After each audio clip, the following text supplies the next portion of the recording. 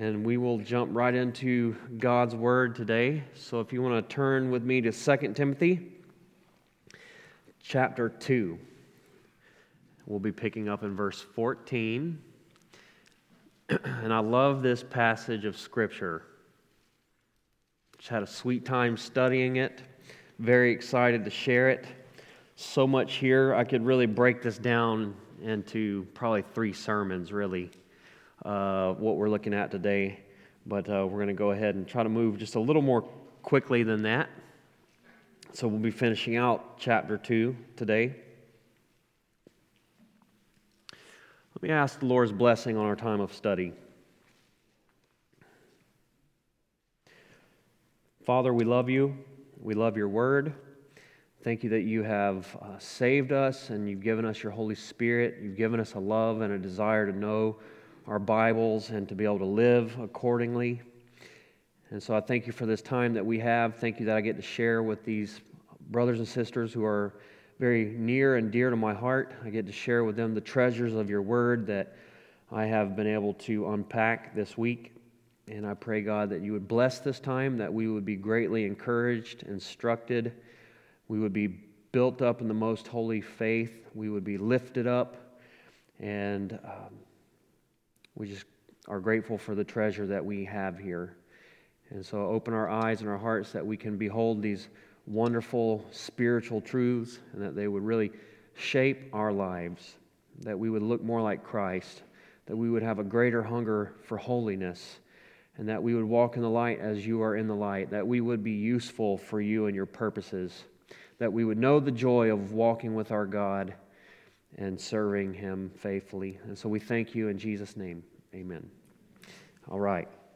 Well, today, as I said, we conclude the 2nd chapter of 2 Timothy, specifically verses 14 through 26.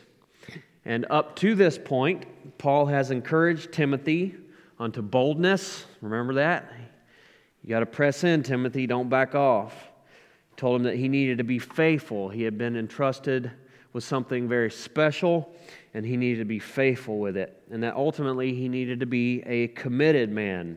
And Paul used a few analogies we looked at last week to help illustrate commitment. One of them was a soldier. And in that we talked about how as a soldier of Jesus Christ, Paul specifically says, really, you have to anticipate difficulty. You have to endure hardship. You have to stay focused. You don't want to be distracted. As a soldier, you can't afford to be focused on civilian matters. You are in a battle. And that, remember, ultimately, we are serving at the pleasure of our commanding officer, our enlisting officer, Jesus Christ. Paul uses the analogy of an athlete. We talked about how an athlete has to train rigorously. There's much sacrifice and self-discipline that is required, and he says that the athlete has to train according to the rules. The athlete has to train and compete according to the rules. So we talked about living a qualified life. Commitment looks like competing according to the rules. We can disqualify ourselves with our character. We can know all the answers, we can have all the right words, and then we can totally discredit the message with the way that we live our lives. And so Paul told Timothy, don't do that. And then he used the analogy of a farmer. He said that the hard-working farmer should be the first to enjoy the increase. So we talked about what it is to be a farmer. It is grueling work, long hours, working by faith, believing that there will be a harvest, and enjoying the fruit of your labor in its season. And for us, it's important that we be intentional, that we look for the good things that God is doing in our lives, in us, through us, so that we can receive the encouragement that we need to press on. Amen? Well, today, Paul is going to continue to encourage Timothy, but he's going to use 3 more analogies. 3 more analogies that we will look at today that I think highlight for us the kind of person that God uses. If we want to be useful to God, useful for his purposes, Paul gives Timothy 3 very specific word pictures. Now, I would say there's a lot more than just these 3, biblically speaking, but here are 3 in particular that Paul gives Timothy, and he gives to us by extension.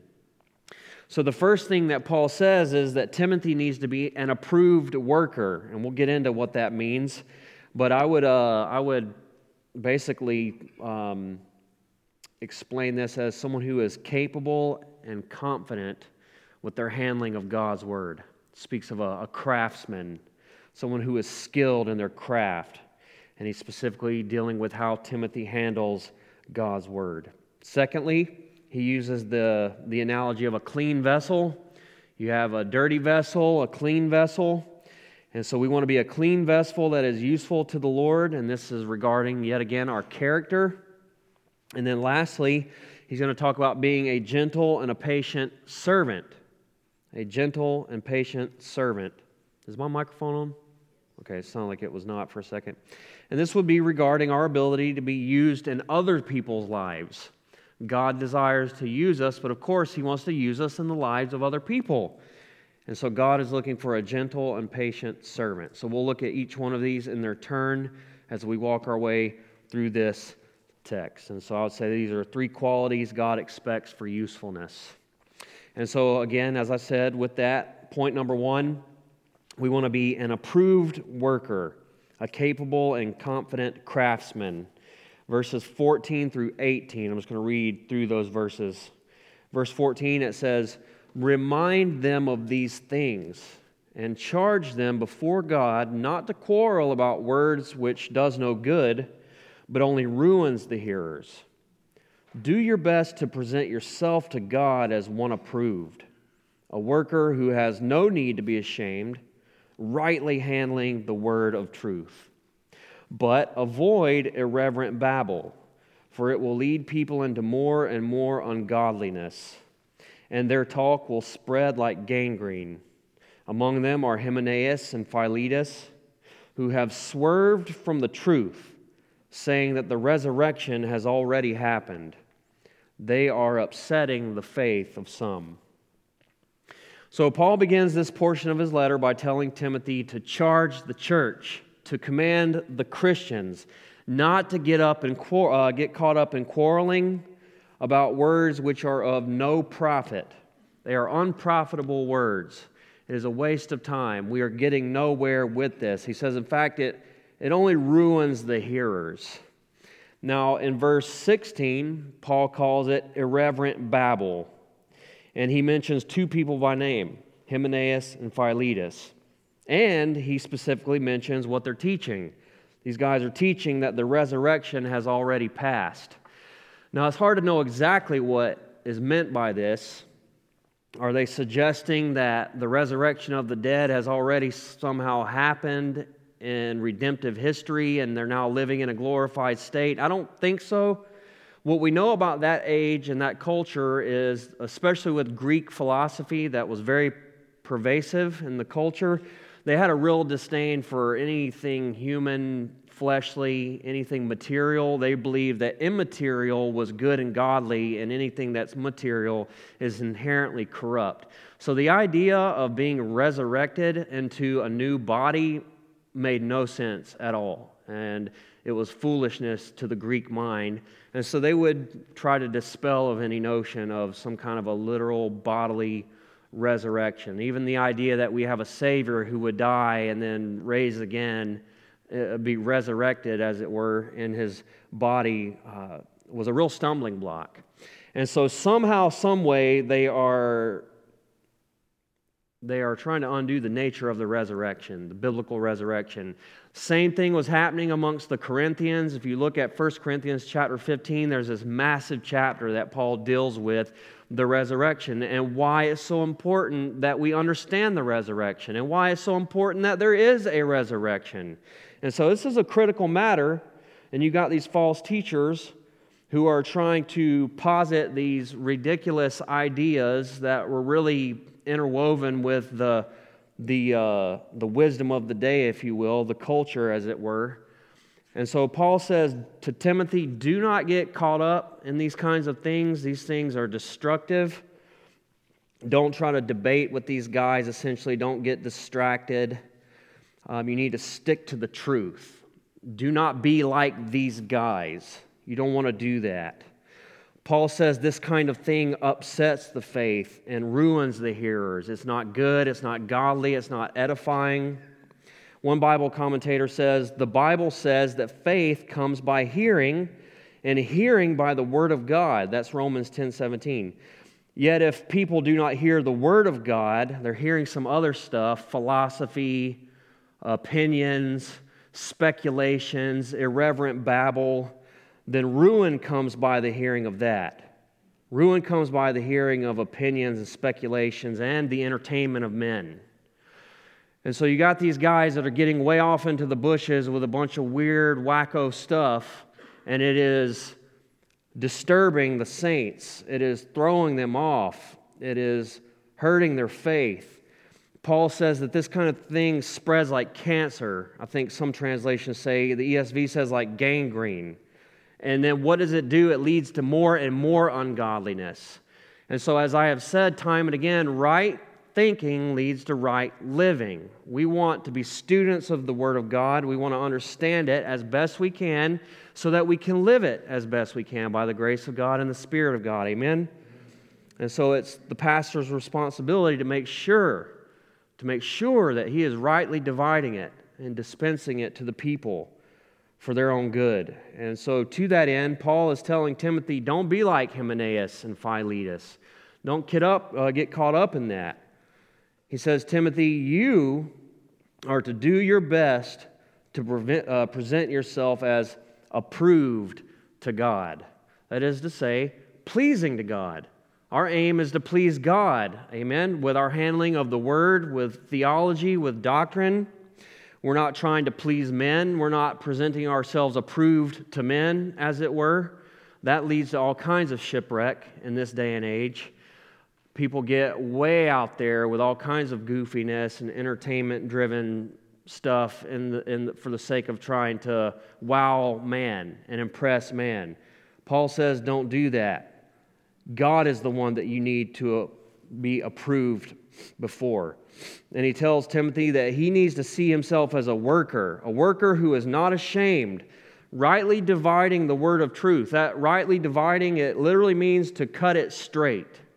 And the idea is of that of a craftsman and the quality of his work. You've got shoddy craftsmanship, or you've got really good, clean, perfect craftsmanship. It looks like something that has been done by somebody who is really skilled at what they do.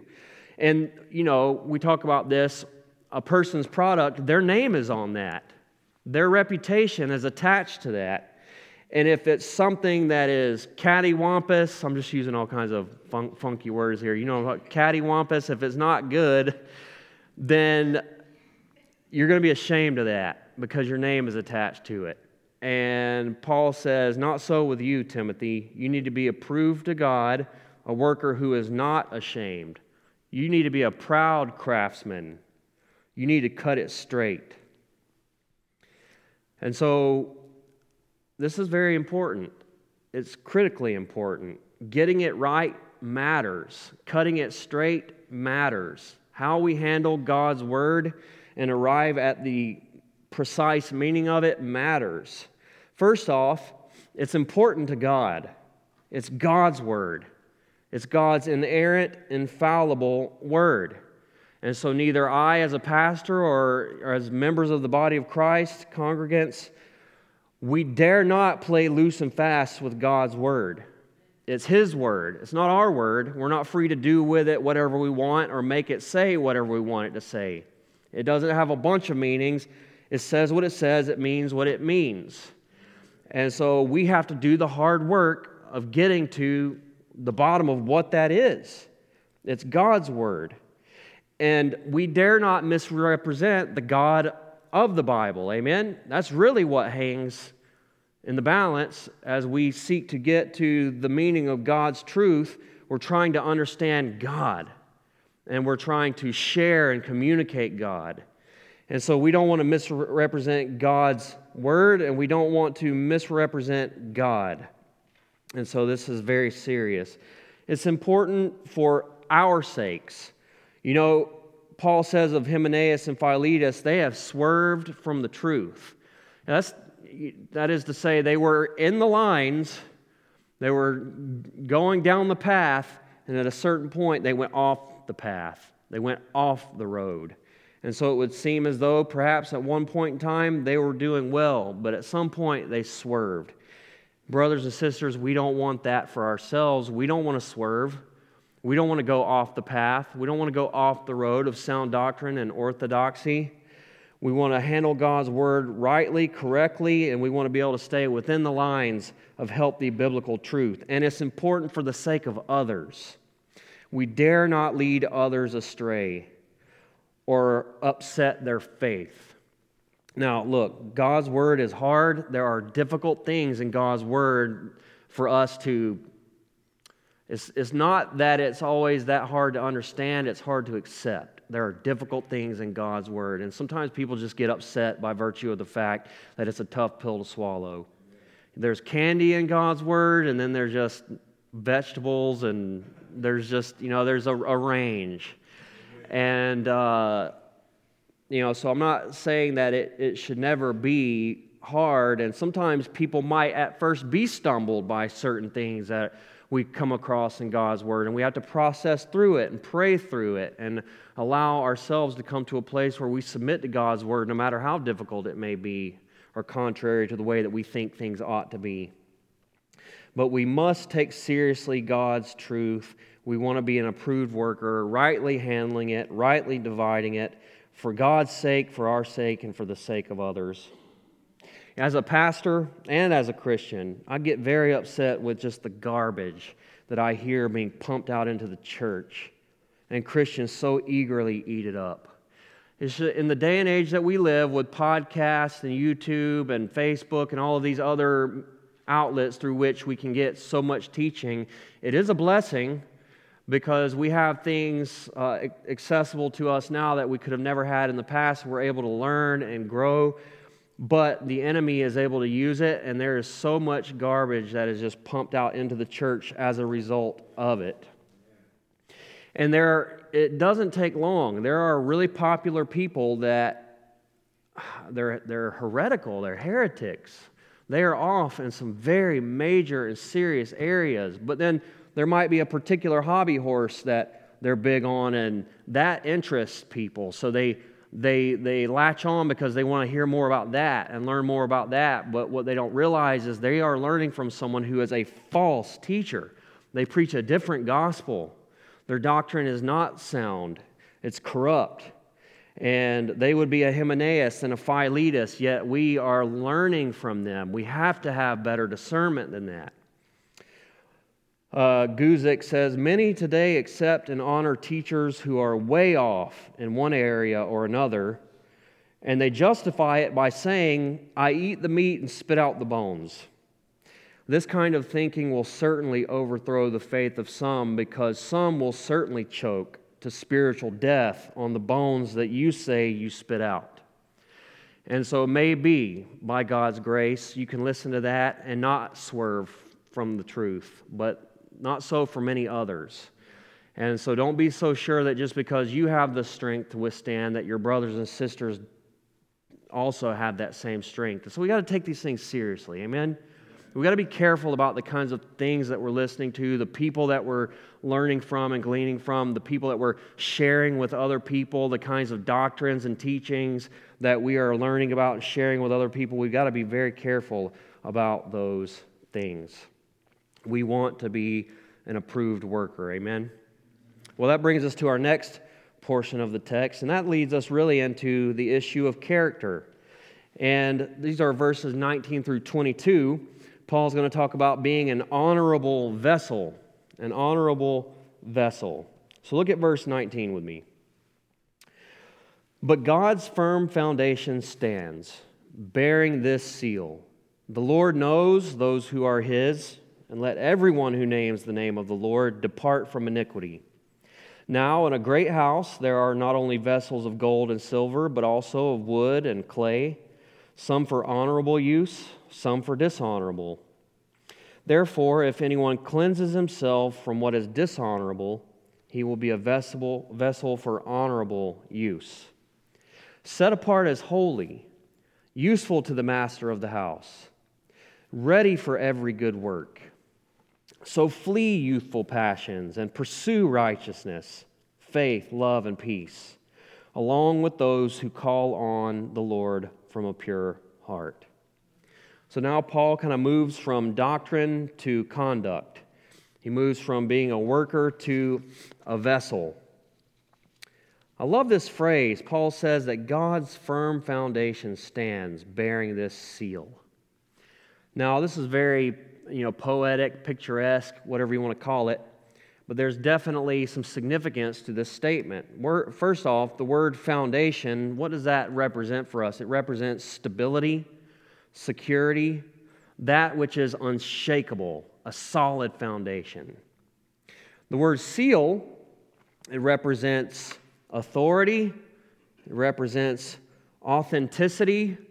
The Bible uses the word seal. One use of this idea of the seal would be like when a letter would be sent from one person to another, and there would be, where you close the envelope, there would be a little wax spot on there with a ring, and you would press into the wax, and that would let the person know who receives it, who actually sent it for sure. It's their seal, and the letter has not been broken.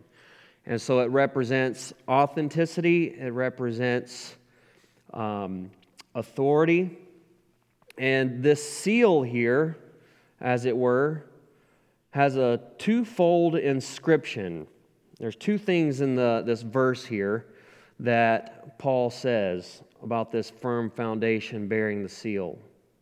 Two things. The Lord knows those who are His, and let those who name the name of the Lord depart from iniquity. And so, what's going on here? Well, it could be that, there could be some discouragement about the rapid spread of false teaching and the swerving of some from the faith and people's faith being upset. But Paul lets Timothy know he need not be discouraged because God's foundation is unshakable. God's unshakable foundation remains. And no matter who is speaking false teaching and no matter who may be swerving from the faith, God knows who are His. And those who truly belong to Him must and will remain in the truth and depart from iniquity. Amen? And so Paul uses this analogy of an honorable and dishonorable vessel to illustrate for us what we want to be. It's not enough to just have right doctrine. That's not the end in itself, okay? We study the Bible with all of the ferocity that we do so that we can take and live that out. If we don't apply it, if we don't live it, then we have stopped short. We haven't gone the distance. You understand? And so now Paul is going to talk about what we do with the word that has been rightly divided. We apply it so that we will be an honorable vessel, a clean vessel for God. And he uses this analogy of a clean vessel and a dirty vessel. I've used this illustration before because it just sticks out in my mind so much. But at one point in time, I lived on a ranch. It wasn't, all that big of a ranch, but we called it a ranch. And we had animals that we would feed, particularly this big, nasty pig. And we would just throw all this food in a bucket. It was a slop bucket. And we would take the food out and feed the pig with it. Now, could you imagine if you came over to my house and we were having dinner and I pull out the slop bucket and I just start putting food on your plate from the slop bucket? That's nasty. That's disgusting. It would be an insult. You would be shocked. You would lose your appetite. You would never come back. Right? We're not going to use dishonorable vessels in our service one to another. No, we might not go all out and break out the fine china, but I'm not typically going to serve you guys food in a bunch of old Tupperware containers, missing the lids and cracked and stained from pasta that's already been microwaved in it 10 times before. And, we're not going to do that. We're going to try to serve each other well and honor one another and use the good dinnerware, if you will, okay? And so that's essentially kind of the idea here, as simple as that. As simple as that. There is a sense in which we are, it's amazing to me, but we are that pig slop bucket, and we have something glorious that has been entrusted to us that God brings through us. And Paul kind of uses that language in 2 Corinthians 4:7. He says, we have this treasure in jars of clay to show that the surpassing power belongs to God and not us. So, you got clay pots. That's what we are. We're clay pots. We're nothing special. But in the clay pot, what has been entrusted to us is this glorious, marvelous gospel, so that the glory goes to God. It's not the vessel that is on display. It's not the vessel that is supposed to receive the honor. It's God who receives the honor. So there is a sense in which that is true. But at the same time, we want to be a clean vessel. And that was the thing that Jesus always came against the religious leaders of his day for, because they were a vessel that looked really good on the outside. And he said that, yeah, you look great on the outside, but inwardly you're full of filth and corruption. You're like a tomb that is painted nicely on the outside, but you're still full of dead men's bones at the end of the day. And so we want to be cleansed. We want to be vessels that are useful for the master, for every good work, who are cleansed. 1 Corinthians chapter 6, verse 9, it says, speaking to this reality, or do you not know that the unrighteous will not inherit the kingdom of God? Do not be deceived. Neither the sexually immoral, nor idolaters, nor adulterers, nor men who practice homosexuality, nor thieves, nor the greedy, nor drunkards, nor revilers, nor swindlers will inherit the kingdom of God. And such were some of you, but you were washed. You were sanctified. You were justified in the name of the Lord Jesus Christ and by the Spirit of God. So there it is. Paul, in this text there, is talking to Corinthians. And that city was known for the worst of the worst, the most vilest of practices, such that their reputation was so widespread and well known that you would be called a Corinthian if your behavior was vile or vulgar enough. It was you had been Corinthianized. That really was the reputation that city had. And this is the church. The church was made up of these kinds of folks predominantly. And Paul says, look, that was you, but that's not you anymore. Why? Because you have been cleansed. You were a dishonorable vessel, but now you're cleansed, and you're an honorable vessel, fit for the master's use. You have been sanctified. That word sanctified is such a wonderful word. It's a biblical word. You've got to know it. It just means to be set apart.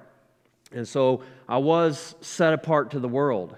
I was living according to the world and its values and its dictates, and I was serving Satan, and that was me before Christ. But I came to Christ, and now I've been set apart to God, and so my life belongs to Him, and it is used for His purposes, for His glory, for the advancement of His kingdom and His church. Amen? And so that's the same word for holy. Holy, different, distinct, unique.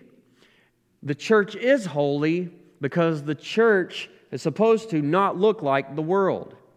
And so when the church lives for the values that are set forth in the Word of God, which is totally contrary to the values of the world, that makes us holy in the day and age and culture in which we live. And that's the way that it should be. Amen? We've been cleansed. We've been washed. We've been sanctified. We've been justified, declared righteous before our God through Jesus Christ and by the Spirit of God. We are Spirit indwelt, Spirit filled, Spirit empowered, holy believers. Amen? And we are to live cleansed lives. We want to be honorable vessels, useful for God for every good work. And we have to strive to maintain that. We have to strive to maintain that. It's hard. It is hard living uprightly in this crooked and perverse generation. It is hard walking in the light as He is in the light. Amen? It is not easy. We battle against the flesh. We battle against this world. We battle against our adversary, Satan, but we have to fight the fight for purity and holiness. We must be cleansed. We must renew ourselves in that. Paul uses this language in 1 Corinthians chapter 9. He says, "Do you not know that in a race all the runners run, but only one receives the prize? So run that you may obtain it. Every athlete exercises self-control in all things, and they do it to receive a perishable wreath, but we an imperishable. So I do not run aimlessly. I do not box as one beating the air, but I discipline my body and keep it under control, lest after preaching to others, I myself should be disqualified." You hear what he's saying there? He's saying that I have to control myself. I have to control my appetites. I have to discipline the way that I live my life, because after preaching, I can be disqualified just by my character and conduct. The truth is the truth, and it will always be that, whether I'm living it or not. You understand? But my message doesn't mean much to other people when I'm saying one thing and living in a way that is totally contrary to that. And so Paul says we've got to approach this thing like an athlete. We put that kind of rigor, that kind of commitment, that kind of training. And then he uses this language of boxing. He says, I'm not just shadow boxing and beating the air, as it were. He says, I discipline my body. Some translations say I buffet my body. The idea is almost as if he's saying I beat myself up. And the idea there is that in some ways Paul knew that he was his own worst adversary. In some ways we are our own worst enemy. Amen? I mean, can you relate? You say amen or oh man. I mean, you know, I know you know what I'm saying here. Sometimes I think Satan doesn't even have to come after me. I'm doing his job for him. I make it way too easy on him, you know? And so Paul said, sometimes I have to fight myself. I have to beat my own body, as it were, so that I do not become disqualified in my ministry by virtue of my own character and conduct. And so Paul tells Timothy, flee youthful passion. Flee. That's the solution. Don't succumb to those things. Flee them. And I think the greatest picture of this in the Bible, in Genesis, you know, Joseph, Potiphar's wife, remember she kept trying to entice him and seduce him. And he said, how could I do this to my God and to my master Potiphar? And he's made me the highest in his own house. How could I do that? And then one day she actually tried to take him by force and seize him. What did he do? He took off running. I love that. Sometimes that's just what we got to do. You got to run. You got to get out of there. You got to bolt. You got to flee. Don't think that you have it within yourselves to withstand sometimes. Take heed if you think you stand, lest you fall. Sometimes you just got to get up and get out. Flee, run, emergency. And that's the kind of thing that Paul tells Timothy. Flee youthful passions. Now, you hear youthful passion, some translations say youthful lusts, and we may think of that as sexual desire and temptation, and I think rightly so. That does appear to be a struggle, especially for the youthful, and especially for those who aren't yet married, and there is that, and Timothy was a young man, relatively speaking, and so Paul had to tell him, don't let people look down on you because of your youthfulness. And so that could be a very real struggle or issue for Timothy that Paul tells him you gotta flee that, fight that. But it goes even beyond that. Youthful desires, pride, desire for wealth and jealousy and status and self-assertiveness and argumentative spirit. I think these are all kinds of things that can be bound up in youthfulness. And so Paul tells Timothy, flee that. Be an honorable vessel. Rightly divide God's word. Put it into practice. Be a cleansed, honorable vessel. Flee youthful lusts and passions and pursue righteousness. You are to pursue faith, love, and peace. And what we have here is put off and put on. It's exactly what we have. Paul talks about that in Ephesians chapter 4. We're not to just stop doing the things that we used to do.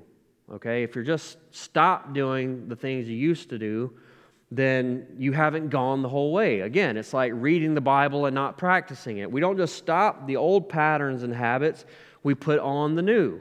And so you don't just flee youthful passion, but you flee youthful passion and you pursue faith, love, and peace. That's repentance. That's turning from one thing to another thing. Turning from the old life, the old passions, to the new. And that's what Paul tells Timothy he must do if he wants to maintain his holiness, his godliness, his usefulness to God. And then notice this, and don't let this escape you. He says it, this last little verse here. To pursue faith, love, and peace along with those who call on the Lord from a pure heart. We do this in community. We do this alongside others. We reject, avoid, fight against, flee from the passions of this world, and we pursue faith and love and righteousness alongside others who have called upon the name of the Lord. It's family business, amen? It's community. It's the body of Christ. It's fellowship. It's communion with the saints. We do this together. We need each other. It's not a Lone Ranger kind of situation here. When you are isolated and living by yourself, you are a prime target for the enemy. And that in and of itself is a bad indicator, because Proverbs, I think 18:1 says that the person who isolates themselves, they rage against all wise counsel. They're seeking their own, and they're raging against all wise counsel. And so when we isolate ourselves, that's just an indicator that something is already deadly dangerous. And we are now very vulnerable. And so we need to be in community. We need to be encouraged by and held accountable by those who are also seeking to flee from various lusts and to pursue faith and righteousness. Amen? And so Paul encourages Timothy to that end. And now lastly, point number 3. God uses a kind and gentle servant. Look with me at verses 23 through 26. It says, "Have nothing to do with foolish, ignorant controversies. You know that they breed quarrels, and the Lord's servant must not be quarrelsome, but kind to everyone, able to teach, patiently enduring evil, correcting his opponents with gentleness. God may perhaps grant them repentance, leading to a knowledge of the truth, and they may come to their senses and escape from the snare of the devil, after being captured by him to do his will." And so now Paul again addresses what he calls foolish and ignorant controversies. He's already talked about irreverent babbling, and now he's talking about ignorant controversies. And I would say that all of this is kind of in the same vein, if you will, different ways of describing the same issue. And so before, Paul was encouraging them to flee from these particular things and practices, but now he's really dealing more with the attitude of the issue, okay? Be patient, be gentle, be kind. You know, the Lord's servant must not be swept away by every controversy out there. The Lord's servant. I want you to take note of that. If you are a Christian, then you are the Lord's servant. And we have to stay laser focused on the main things, the most important things. And I would say above all, we have to stay focused on the gospel of Jesus Christ. Amen? We can get all upset, and rightly so, about all kinds of things that are going on in the culture and the world around us today. It should vex our righteous souls, and it should bring us to a place of indignance and anger.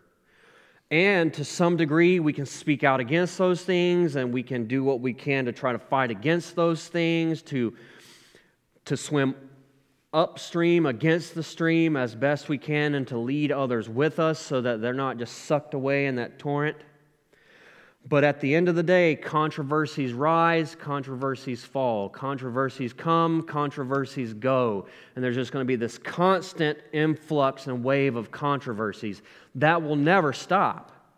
And even if you're able to convince somebody that you're right and they're wrong and change their mind about that controversy, they may still be just as lost and damned and separated from God.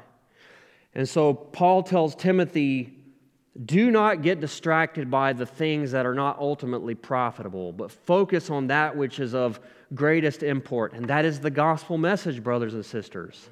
The good news of Jesus Christ, that God is in the world saving sinners, of whom we are the chief. Amen? It was God's good pleasure to save us by grace, to the praise of His own name and to the praise of His glorious grace. God did that by sending His Son, Jesus Christ, as our substitute. He paid the price that we cannot pay, and in an eternity of eternities, He lived a life of righteousness that we've failed to live 1,000,000,000,000 times over. And He took our place in judgment, and He gifted us His righteousness so that through faith in Jesus Christ, we could be forgiven of our sins against a holy and just God and experience life eternal in the presence of our good God and Father. See, that's the good news. And the world needs that news. To be justified, to be declared righteous, to be adopted into the family of God, to have God's Holy Spirit in our lives, to be taken from death to life, to be transferred from the kingdom of darkness into the kingdom of life. That's the good news. That's what we need. If there's any hope in this world, that's the hope. If there's any hope for eternity, that's the hope. And I hope that you have trusted Jesus Christ for salvation. I hope that you have received the gift of His Holy Spirit. I hope that you are born again into the newness of life. I hope that God is your Father and not your judge. Because you will be judged. You know, I work out at this gym and there's just the music that is in there just vexes my soul. And there's something about rappers that love to rap about the fact that only God can judge them. And it's like they celebrate that somehow. And it's like, first off, actually, the judge sitting there in the courtroom, judge can and will judge the heck out of you, and you will be in prison for a long time. And number two, that eternal judge will judge you, and that is nothing to boast about. That is nothing to take comfort in. And so we need to be set free. We need our sins forgiven, amen? We need our pardon. We need our sins pardoned. And we can. That's the good news of the gospel. Amen. You know, the servant must be like his Lord. Jesus was kind. Jesus was patient. Jesus was gentle. And He says here that the servant must be kind to who? Everyone. Everyone? Everyone. Everyone? Everyone. That's not easy, is it? That's not easy, but that's what the Word says. Patiently enduring evil, correcting opponents with gentleness. You know what? There is a time and a place for correction. We do have to recognize there are people we do not align with. There are people that hold other views that are contrary to the gospel and that are damning. And we have to draw a line in the sand and we have to call it for what it is. But we're still supposed to do it with gentleness, and the goal is to teach, able to teach. It's not enough to just prove somebody that they're wrong. It's not enough to just get upset for righteousness' sake and lambaste somebody. The goal is to patiently and gently correct and teach them. Paul says, because you don't know, God might grant them repentance. God very well might grant them knowledge of the truth. And God may very well use you to be the one to bring that truth into their lives. And what an honor and a privilege would that be? And wouldn't you hate to disqualify yourself from that privilege because you have been obnoxious and a jerk, and you have been cantankerous and argumentative and quarrelsome? How sad would that be? And so instead of being annoyed with someone that holds different views, we need to see them as someone for whom God might grant knowledge of the truth and grant them repentance to turn. We wouldn't want to hinder that. We wouldn't want to hinder that with our attitude. We want to be used by God, amen? We want to be that kind servant. We want to be that honorable vessel. We want to be that approved worker. God wants us to be that. Amen? We can be that. We have all that we need for life and godliness through the knowledge of Him. Through our relationship with Jesus, the Holy Spirit, God's grace, God's Word, we can be used. Amen? We must be. All right. Well, praise God. It's a glorious text. I hope you were blessed by it. Before Dan comes up and closes with a song, I'm going to make an announcement. I'm going to make a big announcement. As the pastor of this church, I want to share something with you that God is doing and that we're very, very excited about. And that is that in about a month, Calvary Bible Church is going to merge with Grace Church. We're going to be one church, one body. We're not going to be meeting. We're not going to be meeting here. We're going to be meeting over there. And the first service will be December 3rd. Pastor John Fernandez is going to come here next week, and he's going to preach for us and teach and share his heart and try to offer us some good encouragement about what's to come and his desire for this to happen. But I just want you to know that we're doing this because we believe that this is what God is doing. We're doing this because we believe this is what God is doing. And we have seen God's fingerprints on this for quite some time now. We have had a strong relationship with Grace Church for years. Pastor John really has been my pastor. He's been my professor. He's been a dear brother to me. We have had a lot of overlapping ministries. Their people have come to serve here. Our people have gone to serve there. We have people that serve in ministries at their church, children that go to Awana, youth that go to their youth group. We have people there who support and serve the bridge over here. We have worked collectively at men's retreats for the last couple years. I taught at their men's retreat 2 years ago. We have very close friendships and partnerships with brothers and sisters over at Grace Church. And I think it's just been obvious for some time that God is bringing us together such that people have actually asked on a couple of occasions, is this happening? Because it just already kind of seemed like such was the case. And through a series of events, I feel like God just kind of brought it to a head at a certain point in time where the conversations began to happen and everyone involved thought, this is exciting. This is good. Together, we can do more. There's no need for us to be separate, two separate bodies, when we can come together and share our strengths and our resources and our passions towards the same goal and the same mission, the same end. And that really resonated with us. We live in a time where truth is under assault, is it not? We live in a time where it's difficult to stand for the truth of God in the culture in which we live in. We live in a very difficult part of the country when it comes to that. And so we need each other to be able to stand strong in this time, to band together our resources, our strengths, our heart, our love, our commitment. And so that's what we're going to do. And I love this church. I always have. I've been here 7 years. I've been the lead pastor for 5 years. And I love this church. And I love you all. You're my brothers and my sisters in Christ. And I have loved being your pastor. And I hope to continue to be able to serve you. And I hope to continue to be able to pour into your lives, just at a different location. I won't be the senior pastor there.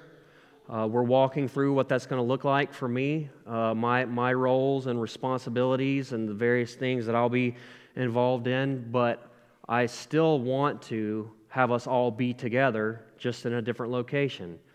All the leadership here, Pastor Dan, Pastor Aaron, will be there. The bridge will be there. Our regeneration Thursday night meeting will be there. But I got to tell you, we're excited. We are so excited. It takes time to process these things. It takes time to pray through these things, to come around to these things. I know there's one thing that everybody absolutely loves in this life, and that is change. Not. People hate change, and I get it. But you know what? There is one constant in life, and you know what that is? Change. God does new things. God does unexpected things. It is an adventure walking with God. God is not stagnant. God does new things. And, in Isaiah 43,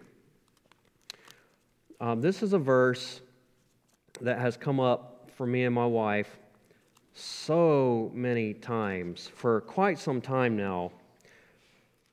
And there kind of came a point where it was like, God, are you trying to tell us something? Because this verse is coming up so frequently from so many different places that we began to realize this is for us. This is what God is doing. And it says, verse 18, remember not the former things, nor consider the things of old. Behold, I am doing a new thing. Now it springs forth. Do you not perceive it? I love that, do you not perceive it? It's like he's saying, have you not figured it out yet? Have you not seen? Have you not recognized, perceived that God's doing a new thing? He says that I will make a way in the wilderness and rivers in the desert. The wild beast will honor me, the jackals and the ostriches, for I will give water in the wilderness, rivers in the desert, to give drink to my chosen people, the people whom I formed for myself, that they might declare my praise. It's all for God's glory. God is doing a new thing. It might be a very uncomfortable thing. It might be a fearful thing, but there's no question in my mind and in my heart amongst our elders and the elders of grace, God is doing a new thing, and God is going to get the praise for it. God is going to get more glory, more honor, and I'm excited to be a part of it, and I hope you are too. And so I just want you to know that after we close here in a moment, we'll break, we'll have some coffee and donuts, 20 minutes, and I want to invite you just to come back up and take your seats, and we'll take some time to discuss this together as a family. If you have any questions, any concerns, any confusion, pushback, whatever you have, we want to shepherd you through this. We love you guys, and we want to lead you. And let me just say this, and we'll talk about this again over the next couple of weeks. It is my heart that we all go together. This is not me going here to there. This is God, I believe, leading us together there to become part of a new body. Pastor John has served faithfully for 30 years, but he's going to be stepping back as the lead pastor in February. It's a 30-year anniversary, and they've already voted for a new young pastor who's going to be the lead pastor. His name is Jess Arns. He's preached here a few times. He's a close friend, a dear brother. I think the world of him, and I know that he will feed us well. And so I don't have greater confidence in any other church in Napa than the church that we will be when we come together, and the leadership that God has in place, and the mission and the vision. I want us to be together there. Amen? And so, as your pastor, I'm asking you, follow me just one last time. All right, well, let's pray. Father, we love you. We thank you for your goodness. We thank you for your kindness towards us always. We thank you that you do new things, that you take us deeper into faith. You take us deeper into trust. You call us out into places of uncertainty and unknown, but you're faithful. You're the faithful God. You're the sure and solid foundation. And you are the strong tower that we can run into and find safety. You're the rock of our salvation. You are the rock upon whom we desire to build our house. And so, Father, we love you. I thank you for my brothers and sisters here. And I thank you for this time we've had together in the Word. I pray that you would be glorified even now as we sing to you. And we thank you in Jesus' name. Amen.